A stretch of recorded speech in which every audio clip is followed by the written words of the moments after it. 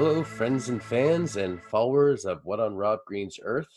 I still don't have a cute nickname for you, Rob Green's Earthlings, citizens of Rob Green's Earth. I don't know.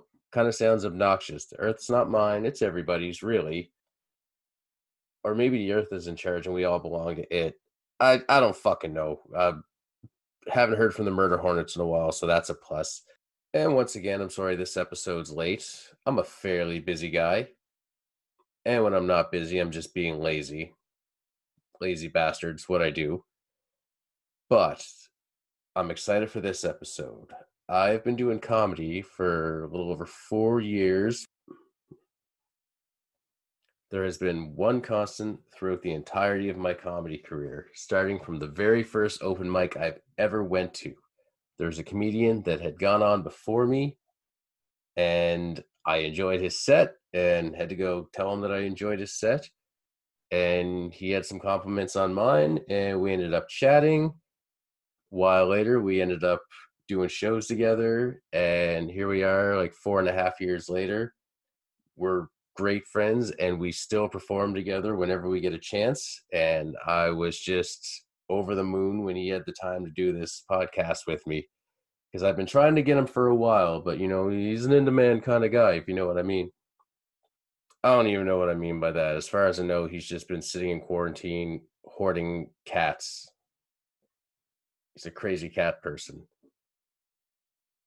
But that's not going to stop me from introducing you to my fellow comedian, colleague, and good friend, Kevin Johnson. Hey, Kevin. Hey, how's it going, everybody? They can't answer you, but we're going to assume they're doing good. Well, you can answer me this. Why don't I get intro music like you do? Because my fucking show. Why?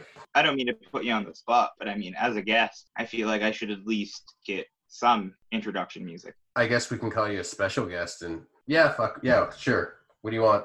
I was called special all through school, so being a special guest plays right into my wheelhouse. So what I think is we should get the Stone Cold Steve Austin music to play, like that glass break, like I won't go any further because I don't know if we can afford this. Yeah, licensing is not in the budget, so unless you're gonna make more weird sounds with your mouth, what do you got in mind? So we'll nix the Stone Cold thing. We'll nix the Stone Cold thing. Well, do I have a suggestion for you, Robert, my friend? Oh, tell me. A little ditty by some pals of mine, The Bomb Solid. This one is called Beat It Till It Bleeds. That's how you know it's good. For a name like that, I'm going to give you some intro music. Beautiful. Thanks, Eli. Thanks, Mike. Love you guys. All right, guys. The Bomb Solid, Beat It Till It Bleeds.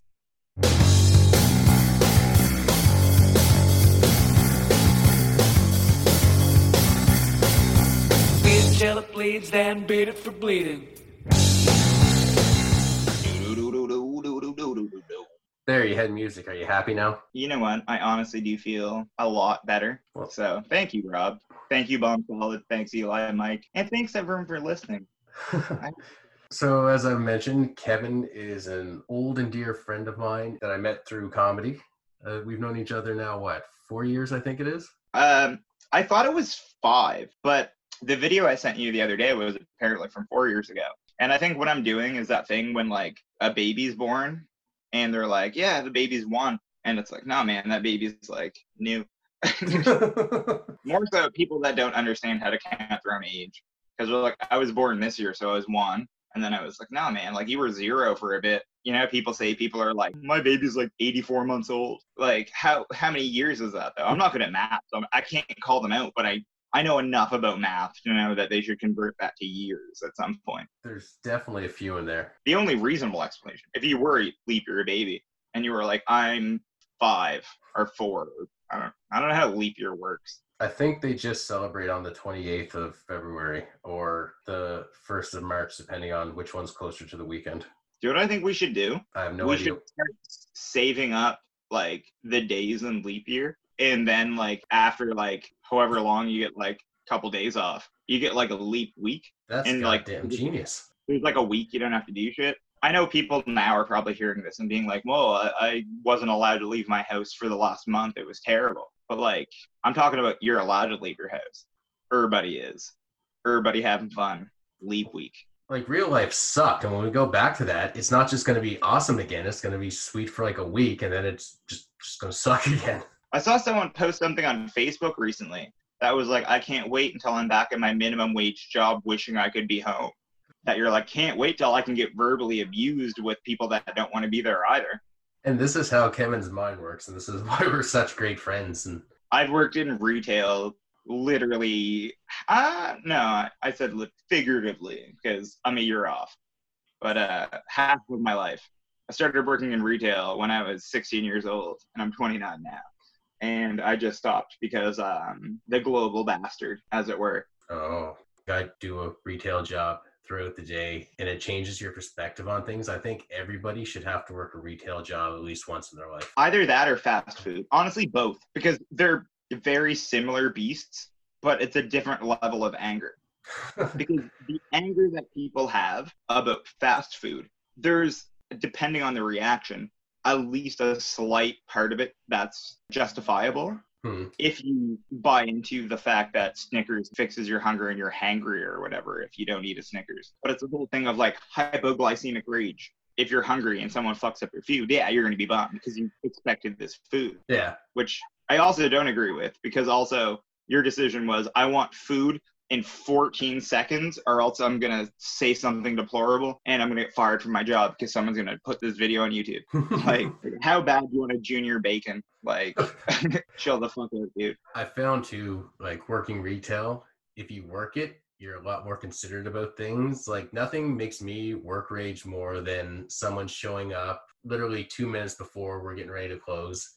And I'm super stoked to get out of there. Do you know what my go-to was? What's that? My go-to was, and I don't work for anyone right now, so I'm cool saying, if someone came in with the last 10 minutes, if someone was polite, I would help them till hours after. And I have before, because it's all about how you treat people.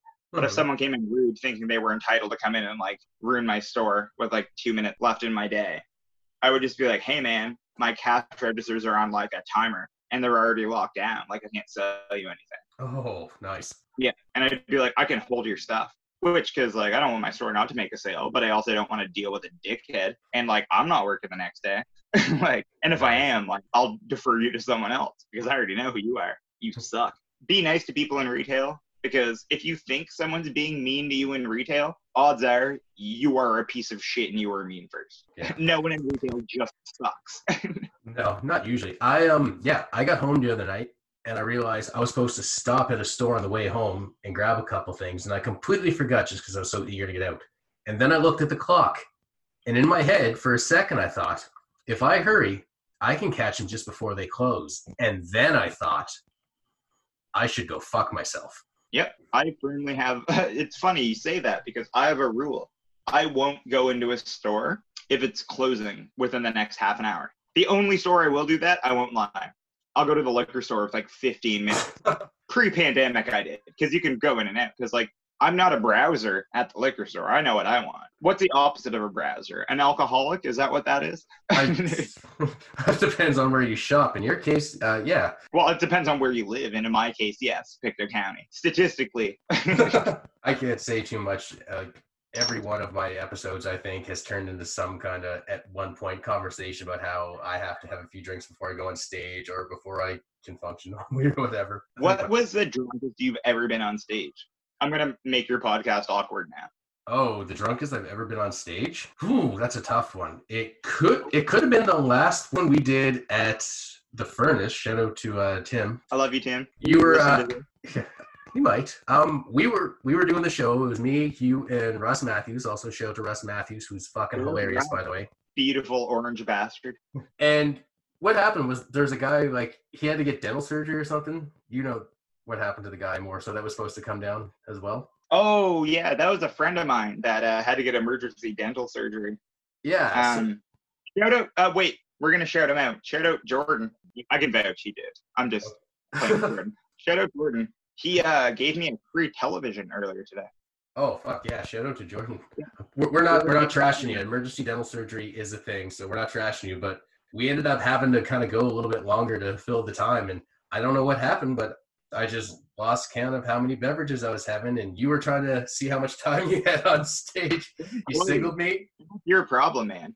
you were like, it's my hometown, I'm a clean up. You were all like, not even cocky, but that's legit what you do. Shout out to anyone that doesn't know how shitty local comedy works, but the shitty local comedian versus the shitty local comedian that traveled like 2 hours, the one that's the most local closes, because out of the 9 people in the crowd, 3 to 4 of them are like the local guy's friend.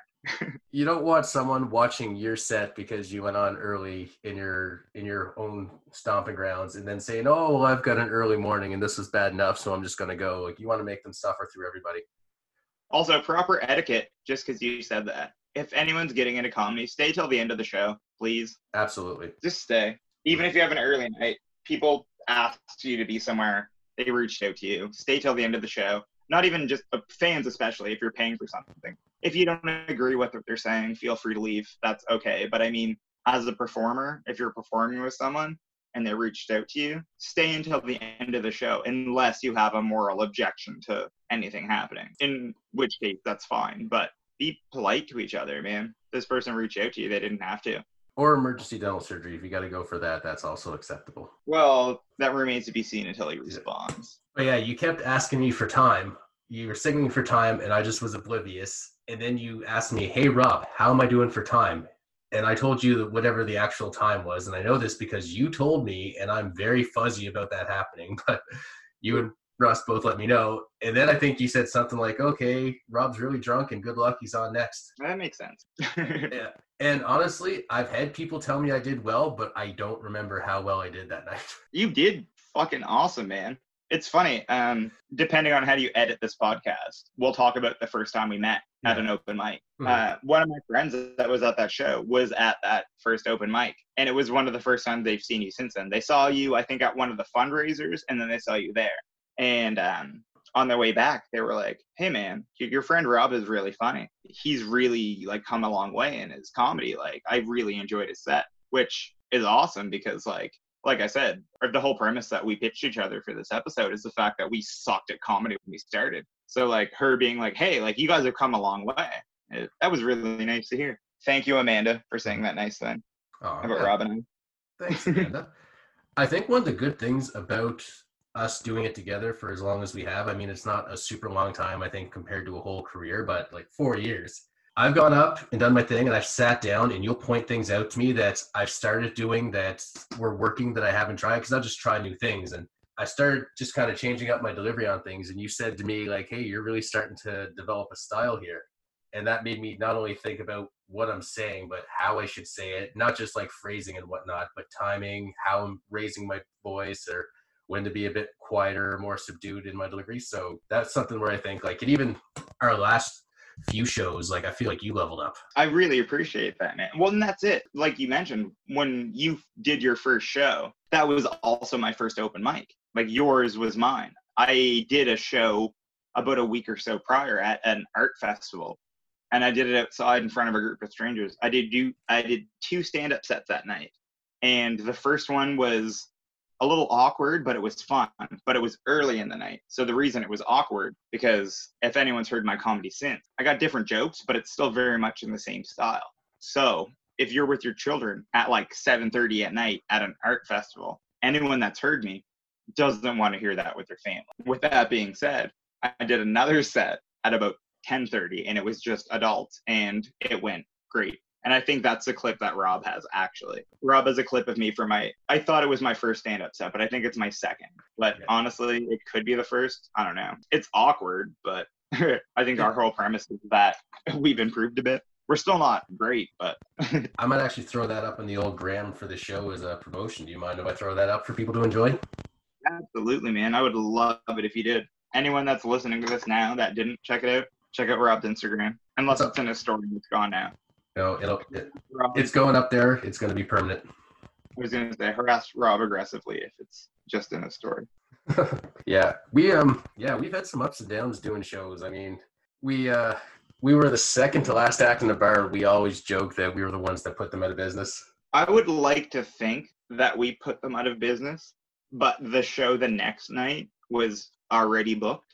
And then when they saw what happened with us, no one else came back the next day. That's a conspiracy theory of mine. Yeah. And that's solely based on the fact that I think that's funny. Actually, though, I gotta say, I thought that show was really well done. Like, I thought we performed well. There were some outliers in that show and some factors that got switched up on us that we couldn't All right. control, and it almost went off the rails. So let's take a moment to discuss the audience of that show, Rob. Yes, let's. My friend Megan. Shout out Megan. I love you. Thanks for being supportive. She drove me to the show in Antigonish. So like she was my designated driver all night. We were like riffing on jokes in the car because she's like a super funny girl. Like I love Megan to death. She's the lead singer and guitarist of Heavy Early. Listen to Heavy Early. The band that she started, they're amazing. They let me play with them and I love them to death. Thank you, Kenneth and Jesse too. So yeah, we get to the show and like I'm at the bar getting a drink and this guy comes over to me and you know when like someone's on mushrooms, and that's all I have to say. You know when someone's on mushrooms. Yeah. So this guy comes over to me and he starts asking me questions about myself. And his last question is, do you want to eat some mushrooms? And proceeds to pull out an ounce of mushrooms and a sandwich bag in the middle of this bar. And I'm like, no, man, like I gotta get on stage. Like, no, like I appreciate your offer. Like, I'm not trying to like shun you. Like, if anyone's heard my sets, like, I don't know. I mean, you've probably heard me talk about mushrooms for 20 minutes and then acid for like another hour and a half. Because I had a flashback when I was talking about it and was like, did I already tell this joke? And I told it 3 more times because I'm having acid flashbacks. But so Buddy's trying to give me mushrooms. I'm like, nah, man, like that's cool. So I get back up to like, this bar didn't even have like a comedian area. I don't mean that in like I sounded so like disgusted when I said that. But like most bars, if you're performing a comedy set, there's like a table at the back that the performers sit at. And they all kind of sit around and we talk to each other. And then that's how we come up with like our intros and stuff like that. And we all kind of riff off each other and meet. And it's beautiful. That's my favorite thing of comedy, is just sitting back and hanging out with other people that love doing what I do, because it's my favorite thing in the world. And like, well, that's why Rob and I know each other, because when we first met, we were the only 2 people at an open mic. So I got up on stage, did a set. And when I was getting off, this guy was sitting at a table, like looking at me being like, yes, that's awesome. And then they were like, the next person up is Rob Green. And then the dude that was like, yes, got up and went on stage and killed his set. It was awesome. And I was like, shit, there's 2 comedians here. I need to be this guy's best friend. When we did the Dreamcatcher show, that came out of nowhere to me because that was my first time. I think that might have been my first time being booked out of my own hometown. Because after I did that set at that art festival, I went to an after party afterwards at a local bar. And the owners, again, Derek and Jenna, I love you both to death. They were like, hey, you did a comedy set. Are you a comedian? And I was like, trying to be. Like, that was my first time. And they were like, holy shit, that was your first time? Like, we have comedians that we're trying to book. Like, will you come through and will you be the local act if they need someone? So literally 2 weeks after I started doing comedy, these people were sweet enough to let me be the local talent. And like, I had opportunities that like I shouldn't say nobody that new to comedy should get, but I was absolutely spoiled when I first started because of these guys, because they were such a good venue. They were such good people that people wanted to come. And it was just amazing that I got to experience that with them. So I did shows with people that have done Just for Laughs, people that have done like Edinburgh Arts Festival. It's absolutely amazing that I was given the experiences that I've had when I first started doing that. Like, it's absolutely insane. And I went through a rough patch after that because, well, I started doing comedy a while ago and my life has changed completely since then. Not just because of comedy, because of personal things is what I mean. I've ended like a very long-term relationship and I've recently like come out as like non-binary and pansexual. So all of these things that I've been dealing with, having comedy as like an outlet for it is amazing, because not only is that an opportunity to connect with people and talk to them and get feedback afterwards from people that I can make a connection with, but therapy is so fucking expensive, but I get paid to do comedy. So I can just tell people my problems and get paid for it instead of paying someone to listen to me. I do gotta interject and say that, yeah, like when I met you and we started hanging out and became friends, like you were in just a very straightforward heterosexual relationship. And then when everything changed up for you, that's when I find you really kind of leveled up in comedy, because whatever was kind of, you know, holding you back from being yourself was also kind of holding you back on the stage. And well, just a lot of my stuff I was doing were personal stories of mine that I couldn't be like, this happened to me. So I was like, oh my goodness, a friend of mine told me about this. And like, that's not personable, but they were personal stories to me. but I couldn't do that. So once I got out of that situation, like, I was able to be like, yes, change my style. I dropped the stuff that was like, because these were stories that have happened to me and I got good laughs, but using them as, oh, this is a friend of mine. And like a good friend of mine at the time was helping me write jokes. So the whole thing was these happened to them. So, and that was the bit. Like, oh, my friend keeps getting into a horrible situation. And that was like the whole bit, is that I need to get better friends and I'm trying to better myself, because I had that whole riff about bettering myself and stuff too, like a couple of years ago, basically, that I wrote to make all this weird shit make sense. But then once I got into that situation, I was like, oh, none of the stories I tell they're about me, but they're not about me. So I'm not connecting with an audience. The people that hear my stories aren't being like, oh, that's relatable. It's like, oh, you related to someone else. That's not you. I don't know if that was the actual response, but that was the way that I felt it. And then I shouldn't say I felt out of love with comedy, but I got really anxious about it. And I got really in my own head about it. And I stopped doing shows for about 6 to 9 months, honestly. Like, I didn't do stuff for a long time. And I still wrote, but I didn't feel what I was writing. And then once I started getting back into things, I reviewed my stuff and was like, 90% of this is garbage. But through that, I found a few little things to pick out, like riff on, and, you know, because like even manure, like there's like, I don't know, a flower or something. I don't know if that's a saying, but people talk about cow poop all the time. But you were definitely recently more free on stage, and you were easy to relate to because we weren't relating to somebody else through you by proxy. And like I said, you just leveled up there. And not only that, when I first started, like I said, I've come out as like pansexual and like non-binary, gender fluid. Like, I don't mean to be like whatever you want to call it, but like, as long as you're not a douche to me, I'm not going to be upset. Because like, what's the point in being upset about people that care about me if they let something slip? I'm not saying that it's cool to mislabel people, but like, I know my family cares about me and I've been open to a lot of friends, but this is very new to a lot of people in my life. So don't feel bad if anyone's done anything. But just doing that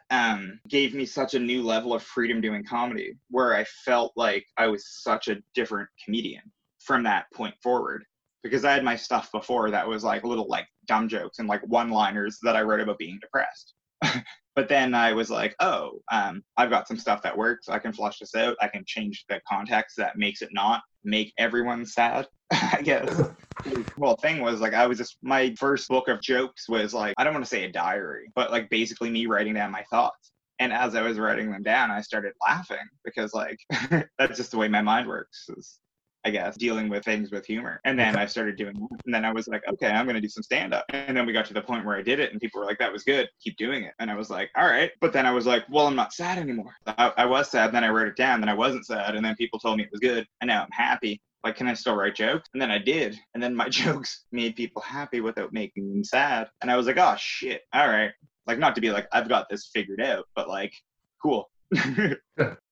So when I first started writing comedy, it wasn't my intention to start writing comedy. I have some family members that have had some mental health issues, and they've reached out and they've sought help, and I'm very, very proud of them. And through talking to them, one of the big things was just writing down your feelings. And I started doing that. And I don't know if it's just my own way of dealing with things with a sense of humor, but when I was writing my things down, I would try to find like a positive in it, and I would like make a joke about it. And then after a short while, just discussing things with people, I started looking for my book and I would start laughing when I read it. And I was like, this is like the worst comedy, but like, if you're me, this is hilarious. So I was like, how do I adapt being sad to dealing with other people? And then I was like, oh wait, you don't have to do that. Everyone is sad. Like, everyone's a little sad, and that's where it's relatable. Again, we started out doing stuff early, and you've heard my raw jokes when I first started.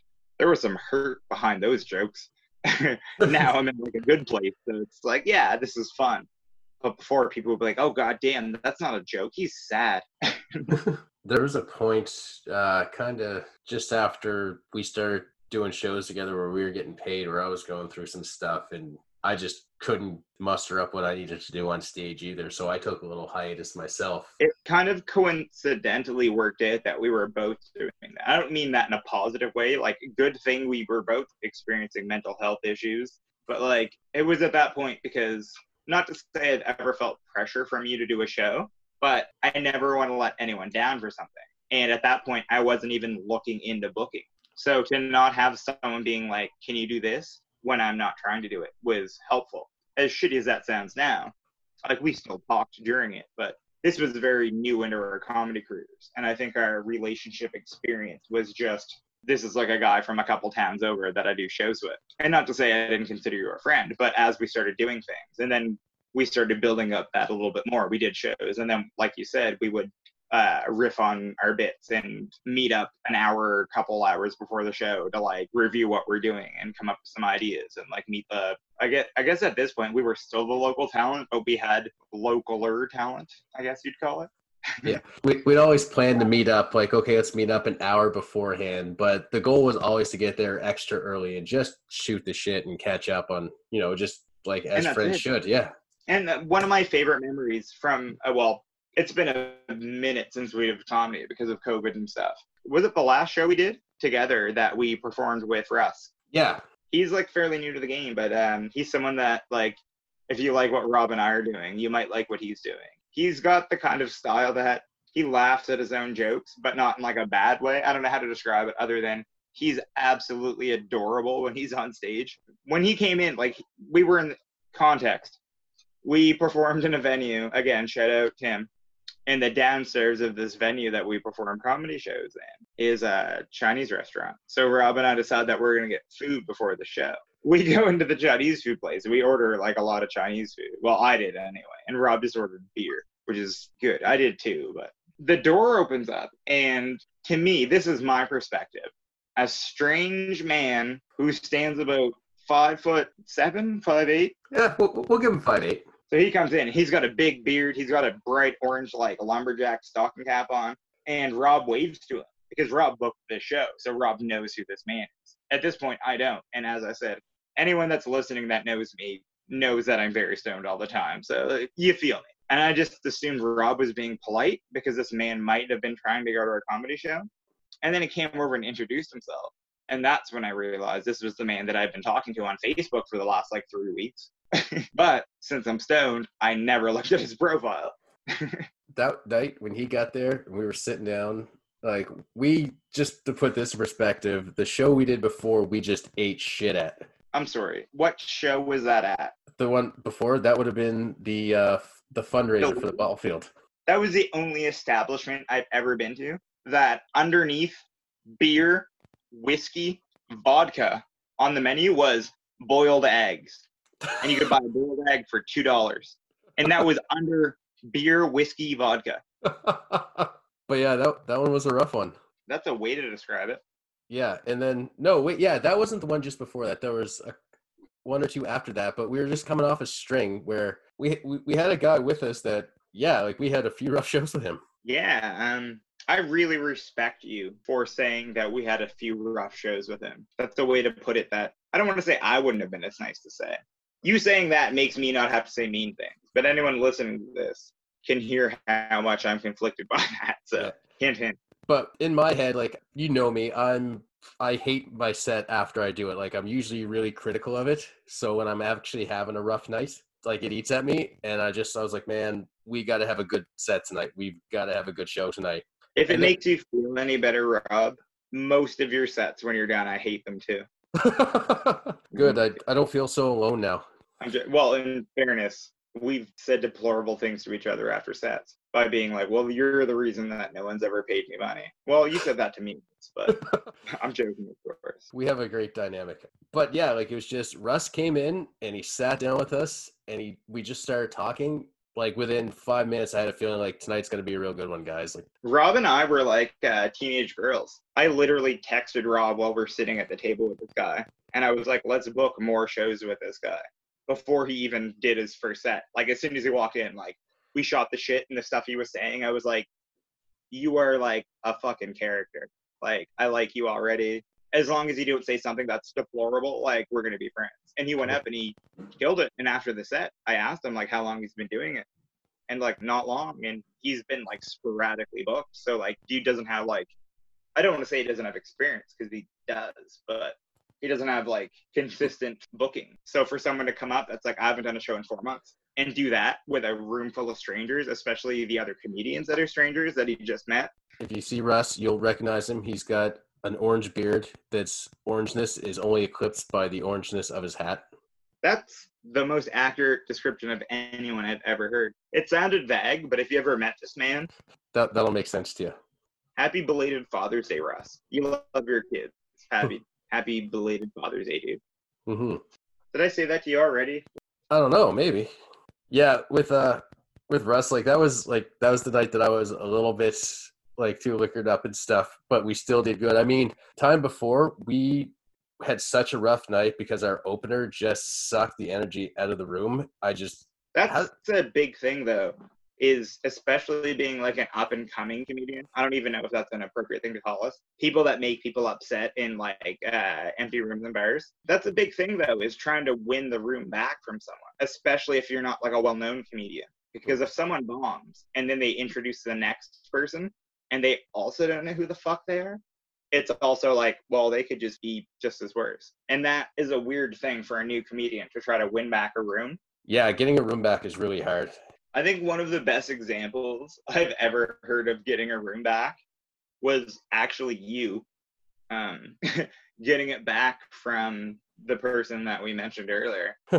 So that being said, the best thing I've ever seen, not even just because of the Father's Day episode, is what I'm going to call it, because I love my dad. Shout out Kevin Johnson. That's my name, dude. Love you.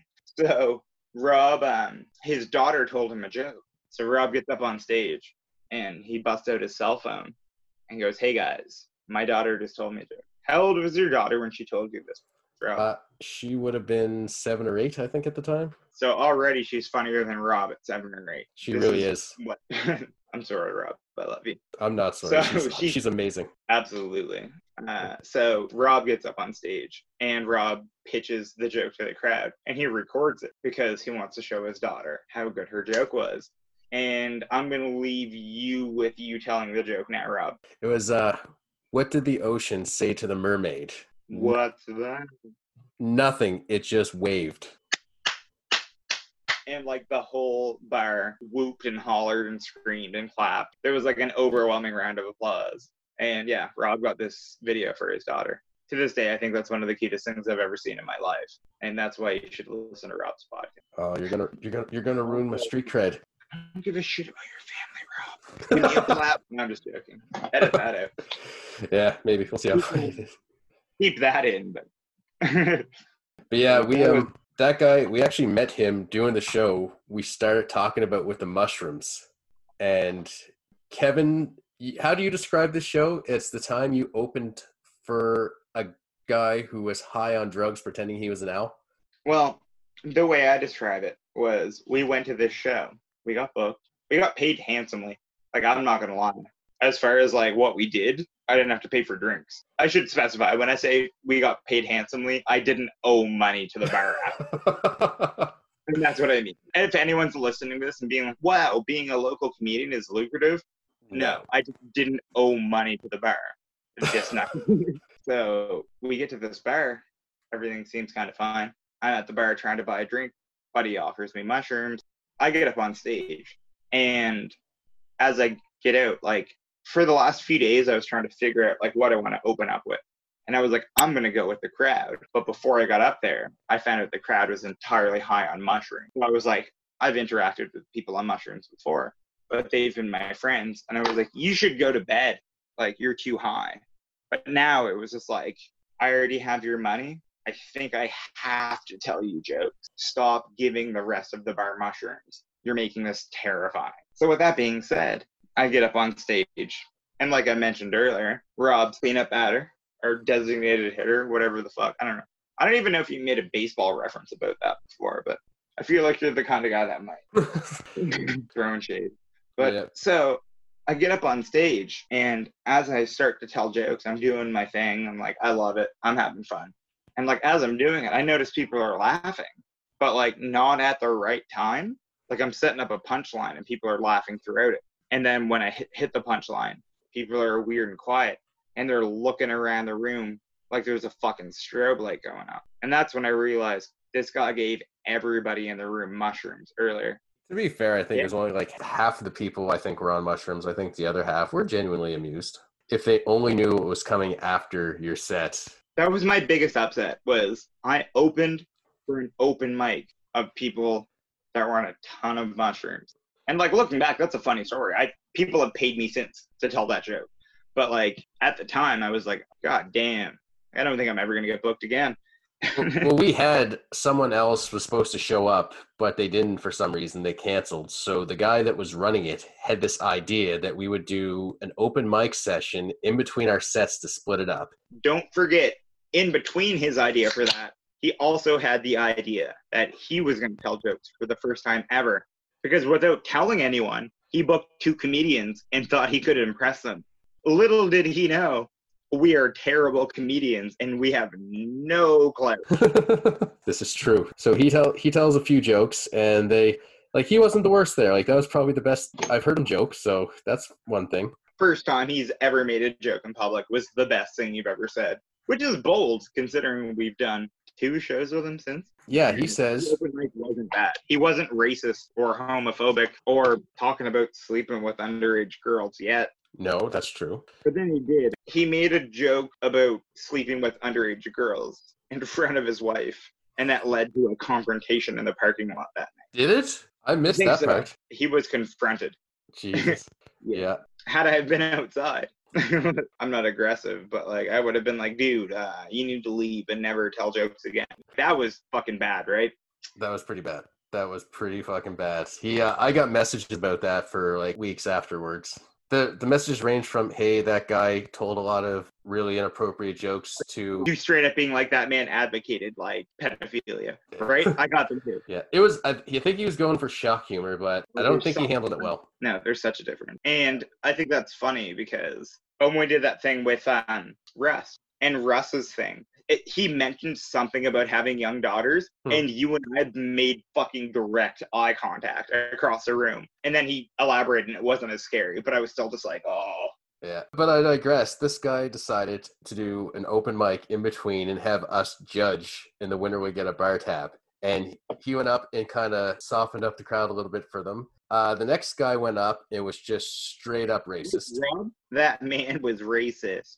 Yeah. So he started, and he immediately was pulled off of the stage and kicked out of the venue.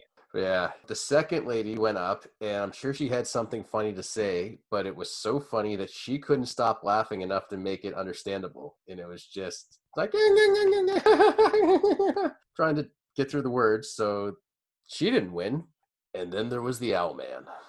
So the Owl Man is the man that we both mentioned earlier that was giving away the mushroom. So he naturally was on the most mushroom.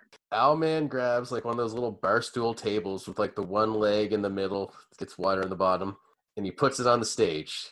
And then he asks someone if he can borrow their sweater. And the guy gives him this sweater. He puts the sweater on, and on mushrooms, he climbs up on this table. And it takes him forever to get up on this table. Like, I could have gone up one side of Everest and down the other side by the time this guy was able to stand on this table. And I took a piss and had it smoke before he was even done. Yeah, he did. Like, so I saw it happening, and I was like, I'm leaving. So I took a piss and had a smoke. And when I came back in, he was still trying to get on the table. And when he gets up, he squats down, and he pulls the sweater over his knees. Like, he's still standing, but he's squatting. And he starts saying, "Whoo, I'm a female owl." And he points to his knees under the sweater. "These are my boobs." And it was at that point we pulled the plug in the open mic. I don't want to say I was mad about that show, because that makes it seem like I was like upset. I just couldn't understand what was happening. It was just the weirdest show ever. We were just hanging out in like the little back area, but everyone else was fucked up on mushrooms. And at one point, someone was like writhing around on the floor. And people tried to pick them up. Yeah. And they were like, "Are you okay?" And they were like, "I'm dancing." And everyone was like, "Nope." Dance moves. I've never seen that dance move before. You either just made that up right now and are trying to like patent it, or you fucked up really bad and are trying to cover it. I would go for the latter on that one. I would certainly say so. Do you remember how I ended my set that night? Not in any great detail. Throughout my set. It was like, we were supposed to have people with us, and they fucked off. So we had to cover way more time. So we do this set, and like halfway through, like no one's listening to me on stage. And like I'm used to people not really caring about what I say, but like I have a microphone, so I'm like, at least pretend. But everyone's just confused because people are at the bar and they're arguing because everyone's on mushrooms and no one knows what's happening. So I can remember at least 3 points throughout my set where I was like, hey, Rob, can I stop now? And you were like, no, you have a half an hour left. And then I was like, can I stop now? And you were like, no, you have 15 minutes left. And I was like, can I stop? And you were like, dude, just like close out with a good 5. And I was just like, I don't want to do a good 5 to close. Like, I just want to get the fuck off the stage. Everyone's on mushrooms. This is the worst. So I got off the stage, and that is when that open mic started, which goes to show how fucking bad that show is going. So I opened for a racist dude, Owl Titman. Well, they closed down, what, the next day? The day after? The day after. We were Friday. The doors were closed Sunday. So our show was booked when the last show was booked. And instead of booking more, they were like, nope. I don't blame them. I wouldn't even book us. Just kidding. Book us. Anyone listening, book Rob and I. We're very good at jokes. We'll come to your hometown. We won't be mean. We're past the point of apology letters. Right, Rob? No. Kevin will grab the poster promoting our show off the wall of the venue and write an apology letter on it. Yeah, that's very fair to say. Well, in your defense, and by that I mean my defense, I don't care if you're offended by my joke. Well, I guess I do if I'm on this, but FYI, if you come to my show and you don't like anything I say, I already have your money, so. We were at a food venue one time, and there was a family there with their daughter eating when Kevin went up. Like, they were still eating before the adult-themed entertainment came on, and they ended up leaving in a huff. So Kevin grabs the poster that was on the wall for us, and he wrote this apology letter to them, and he gave it to the owner of the venue to give to this family next time they came in because they were regulars. That's an awfully personal story you told about me, Rob. I wanted to tell that story. That happened, yeah. Rob and I did a comedy show, and it was one of my first out-of-town shows. And I got excited, like anyone that's heard me say stuff before. I was like, I'm not even going to, censor myself. I'm going to a new place. If they don't like me, I don't have to go there anymore. Cool. I'm not realizing how fucking dumb that idea is. So when I'm done, I had the owners come over, and they're the sweetest people in the world. Roseanne and Mike. Mike and Roseanne. Yeah, Roseanne and Mike. They made me wonton nachos after the show we did. Free drinks. They were the sweetest people in the world. But they mentioned that I had offended their number one customers. And I felt terrible because I guess these people have been supporting their business for years. So what I did, as Rob said, I grabbed a poster off the wall and I wrote a written apology to these people. You did. It was really sweet and it was genuine. It was heartfelt. Moving on to more important things. You know I've got a few segments for this show, right? What segment do you mean? Kevin, in life we are told there are no stupid questions, and I'm about to ask you 5. Are you ready? You're going to ask me 5 stupid questions? I'm going to ask you 5 stupid questions. That's cool. So in life, there's only 5 stupid questions. No, but there's just 5 for you right now. Fair enough. I've probably got 5 stupid answers. Let's see what you got. All right. What flavor water enhancer do you think a horse would like best? Watermelon. Because regardless of horses, watermelon flavored anything is the best. Yeah, I can't disagree with that. Yeah, fight me. Don't at me, fight me. Come to my house. I'll punch you in the bird. Question 2.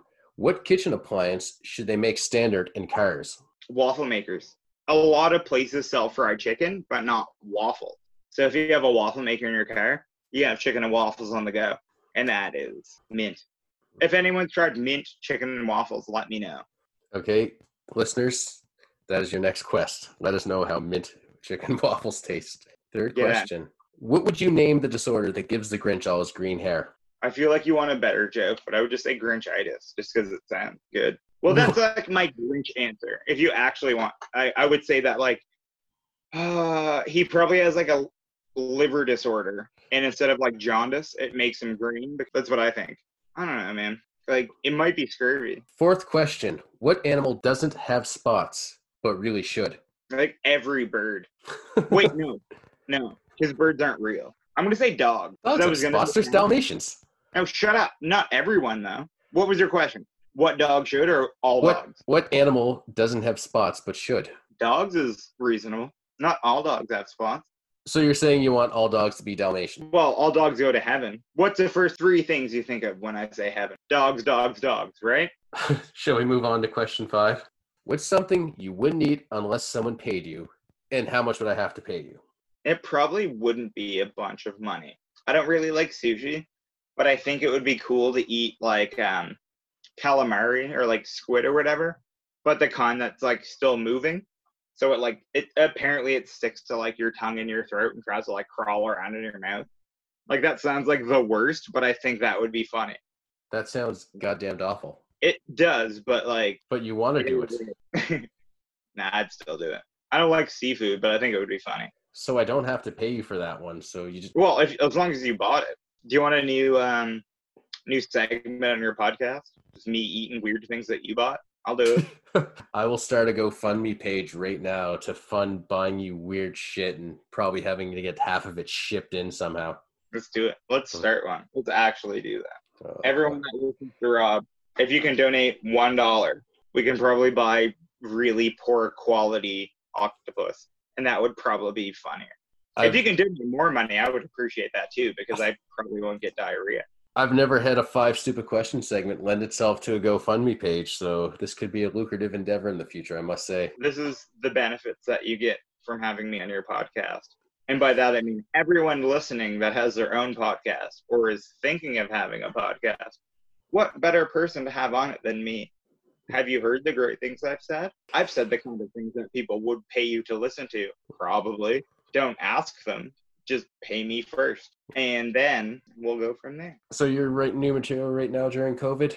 I think I'm doing my best to, but I find a lot of the stuff I've been writing during COVID is really specific to me. So it's like, you know how when you're trying to do a podcast and your cat keeps rubbing up against you, but your apartment is like 40 fucking degrees and there's just like a fuzzy ball of fire rubbing against you and you want to get mad, but when you look at the fuzzy ball of fire, it has the sweetest face in the world. And I'm like, oh, I'm not even mad anymore. Like, and I hug them and then I'm way warmer. Is that relatable? Is that a thing people deal with? I have a cat named Rick and I have a cat named Babu. They're both very, very sweet dudes. Every now and then while I'm filming this, the cat will come in the room here. Opal's her name. I introduced her, I think, episode 2 or whatnot. I saw the episode with the cat. Yeah. I was going to message you and be like, your cat is the best. Yeah. She just stares at me like, what the fuck are you doing? You hack piece of shit. You can come up with something better than what you're saying right now. I'm just like, fuck you, cat. I'd like to see you do better. You're just going to make meows. They all sound the same. So not only do people not speak cat, I'm pretty sure that cats don't even really speak cat. So no one's going to subscribe. Apparently, I don't know this for real, but I read this on the internet. So it has to be true. So apparently cats make like meow noises because it sounds like a human baby crying and they're trying to get your attention. And like, I don't even think that's true because I don't think my cats are trying to be babies. I think they're just trying to be like huge douchebags. I'm going to try to get a recording because I'm pretty sure my cat says hello. Do it. Yeah, that's going to be my mission for the next time I'm off work for any extended period of time is just chase my cat with a recorder, trying to get it to say what sounds like hello. What you should do is use your cat's voice saying hello and dub it up with every rap, like a clip of like rap songs that have the word hello in them.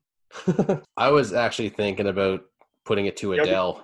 Ooh, your cat saying hello and then cutting to Adele saying from the other side. Yeah. Fuck, that is good. You will, I'm saying this now, Rob, you will become internet. If you don't, everyone that listens to this podcast failed you. You hear that, guys? Hey, Mom, you failed Rob if you didn't support Rob's Adele thing. Does your mom listen to me? Can I tell you a fun story about this, Rob? Yeah. My mom asks me about doing shows with you the way my mom asks me about giving her grandkids and stuff like that. And I thought it was funny at first, but then I was like, this is like a weird juxtaposition. Like Rob and I, like at first it was like, oh, you met someone at open mic and you're doing shows, and she came and she thought it was great. And then like you and I have been doing stuff for years, and like my parents, like I'm so fortunate that my parents have been extremely supportive of my comedy career and my music career, anything like that. I couldn't ask for better people to be more supportive about anything I've ever done. I could literally like go to my parents' yard and throw up in a Sobeys bag and drop it off in their step. And they would just be like, oh my God, do you see this artistic integrity? Like, wow, we get it. Yeah, no, I just had to bail it because my friend didn't want me to throw up in their car. But like, so there are those kind of people that are overwhelmingly supportive. So like they're the nicest people. Everything I've ever done. When I was a kid, I can remember being like 10 years old, my dad painting my nails, sitting at my kitchen table, and my dad's friends being like, "What are you doing?" He's like, "I'm painting my son's nails. Fuck you." Literally the sweetest person ever. Like, how many shows have we done, Rob, that my parents have been at? More than not, right? I could probably count how many they haven't come to. Like, I don't know the number of how many they've shown up at. Well, it's kind of funny too, because like we mentioned earlier in the set, like me coming out was a process, and I've been doing comedy before that. Honestly, that's probably how I came out to my parents, was during a comedy set. Before I came out to my parents, I came out to a room full of people at the Legion, in the Antigonish Legion basement. And the way I came out was, hey, I made a few jokes about like being like bisexual earlier or whatever. If I offended anyone, I apologize. And by that, I mean, I don't really. But if anyone's intrigued, you can buy me a drink at the bar. I remember that because I remember thinking like, whoa, he's really doubling down on this. Well, yeah. And like you said, like, you could tell like a change in my style. That definitely completely 100% was dependent on the change in my life. So it worked into what I was doing. Not to say it made me more vulnerable, but it made me more real. Just to see you just go up. And like I said, like you just leveled up. You were just you were open. You weren't like, yeah, maybe vulnerable is the word. Like you just laid it out there, but you were just open and you were connect with people. And that was it. Because we both mentioned earlier that we took time off. And like we took, I think, equal time off. Because in fairness, I don't know who else to ask to do shows with me. You know what I mean? Like, you're my dude for shows. And like, I don't mean that in like, oh, I don't have anyone else. I just mean like, we've been doing this since the beginning. I don't want to do shows without you because we've got a great rapport. We can rock a room and our banter back and forth. We've been doing this for so long that like we're doing callback jokes about each other in our monologues, introducing each other that the crowd doesn't even get. And like, it's not stuff they don't laugh about. And like, it's a good joke, but like to us, it's like, oh shit, that's a riff on me like 4 years ago. And like, that just speaks to how long we've been doing this. And it's so much fun because as writing partners go and stuff, we've riffed on each other's stuff for so long that like, it just makes me so happy when we can do a show together because it doesn't happen as much as I'd like. But when we do, it's like we said earlier, we get together like a while before the show. Like we get food, we have a drink or whatever. And like, we just go off and we plan like our night. And that's my favorite part of doing comedy, the behind the scenes stuff. And I don't mean that to say I don't love the onstage part, because that's what made me fall in love with it. But I experienced that before I experienced the backstage stuff, where you meet comedians, talk to them. Y'all just like pump each other's tires and have fun. It's amazing. I've played in bands and stuff like that, and I'm not throwing shade at anybody. But like when you play in music and stuff, I'm not saying like comedy's not cutthroat or anything, but like local bands still have that weird kind of like, we're better than you thing. But with comedy, it's just like, oh man, you're a comedian. Let's do shows. We can be friends. And I'm not saying that like the music scene doesn't have that, but you have that. But then there's the people that's like, we should go ahead of you because we're better. But when you and I do shows, it's like, we're in your town, you go on. We're in my town, I'll go on. We're in Buddy's town, he'll go on. Like last, you know what I mean? Like, I have no problem going on like opening for you. Like that's something that I'm not protective about any spots on it. Like when we're doing it, like we're just both doing shows. Like that's what we do. And it's cool. Like we get to alternate that sometimes because if you go on first, it's not even that I can throw back to like just something that we know. Like I can make a joke about your set. And that's it.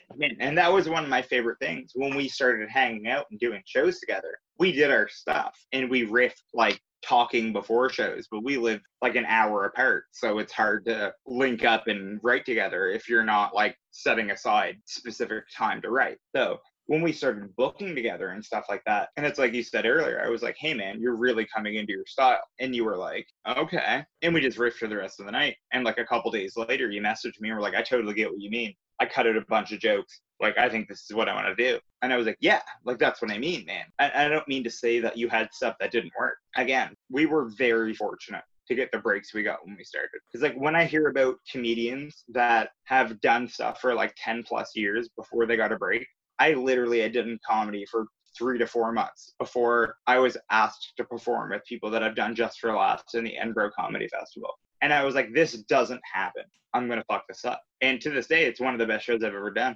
They told me I should be a comedian, and a few other things came to be from that. But like, I'm in a place now where I'm like back at it, and I'm writing things, and I'm happy.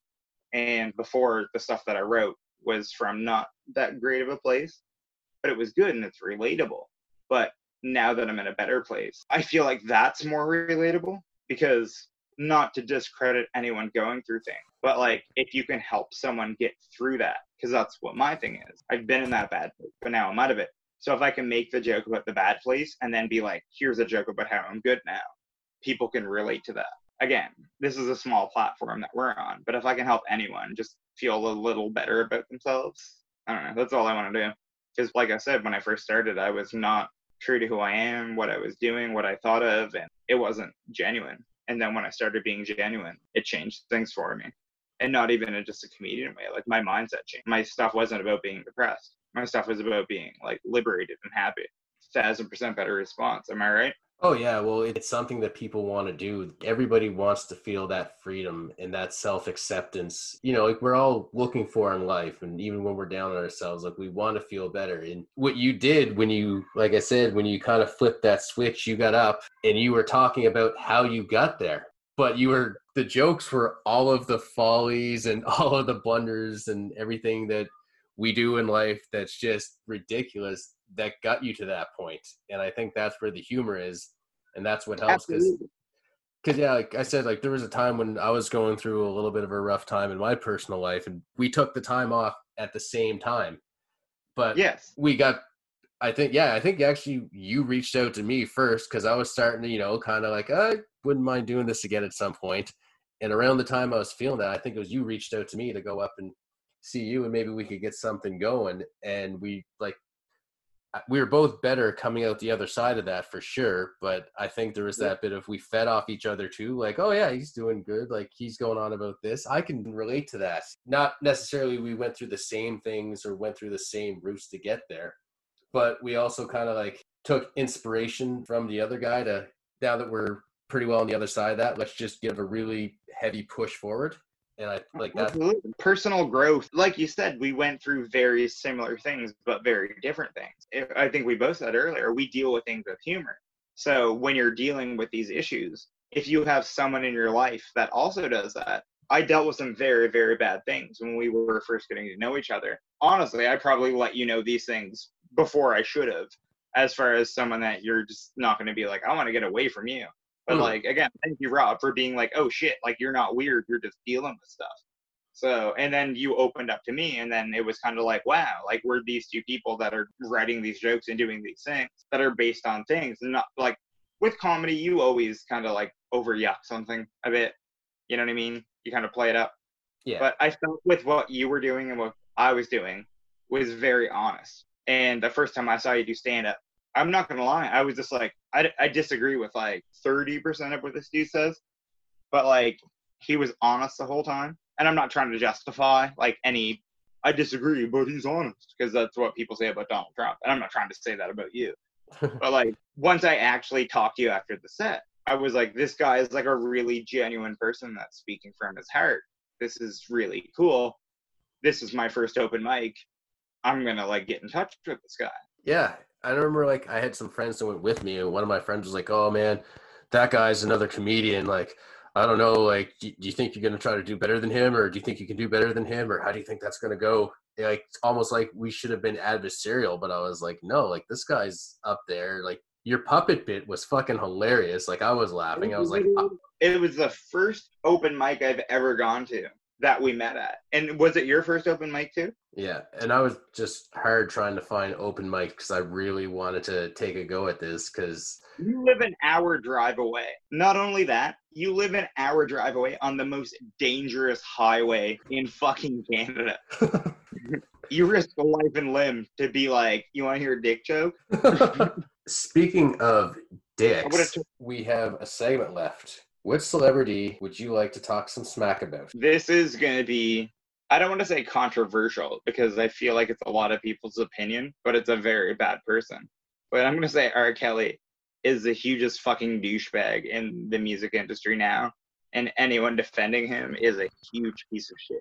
Wow. Fuck R. Kelly.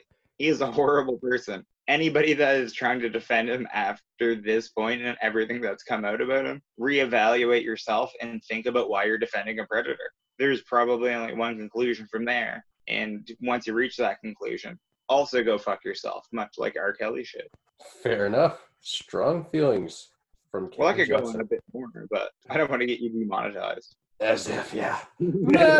Imagine. So, is there anything you want to plug before you go? Any shout outs if you want? Oh my goodness.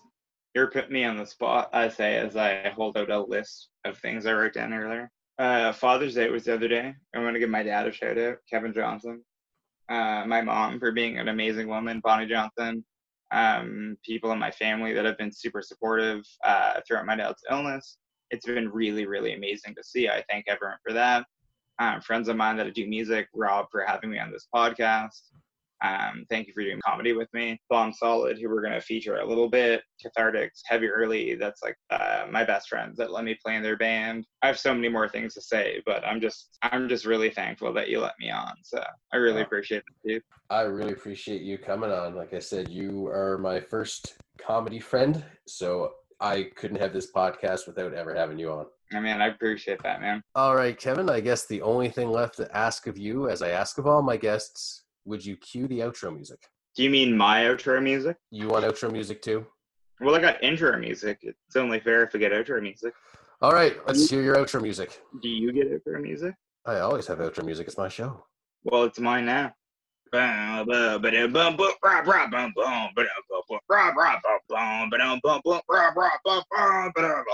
you just try to do my music with your mouth? What do you mean your music? Did you try to do the show's music with your mouth? No. Why would you say that? I didn't say Rob a bunch. No, I'm pretty sure you just said Rob a bunch of times and made music with your mouth. Rob. Like, who hears Rob in that? Dude, my fucking cat can hear Rob in that. Well, cats are good, so shut up. God damn it, just cue my outro music. Hit it and quit it. There you go. Good night, Rob.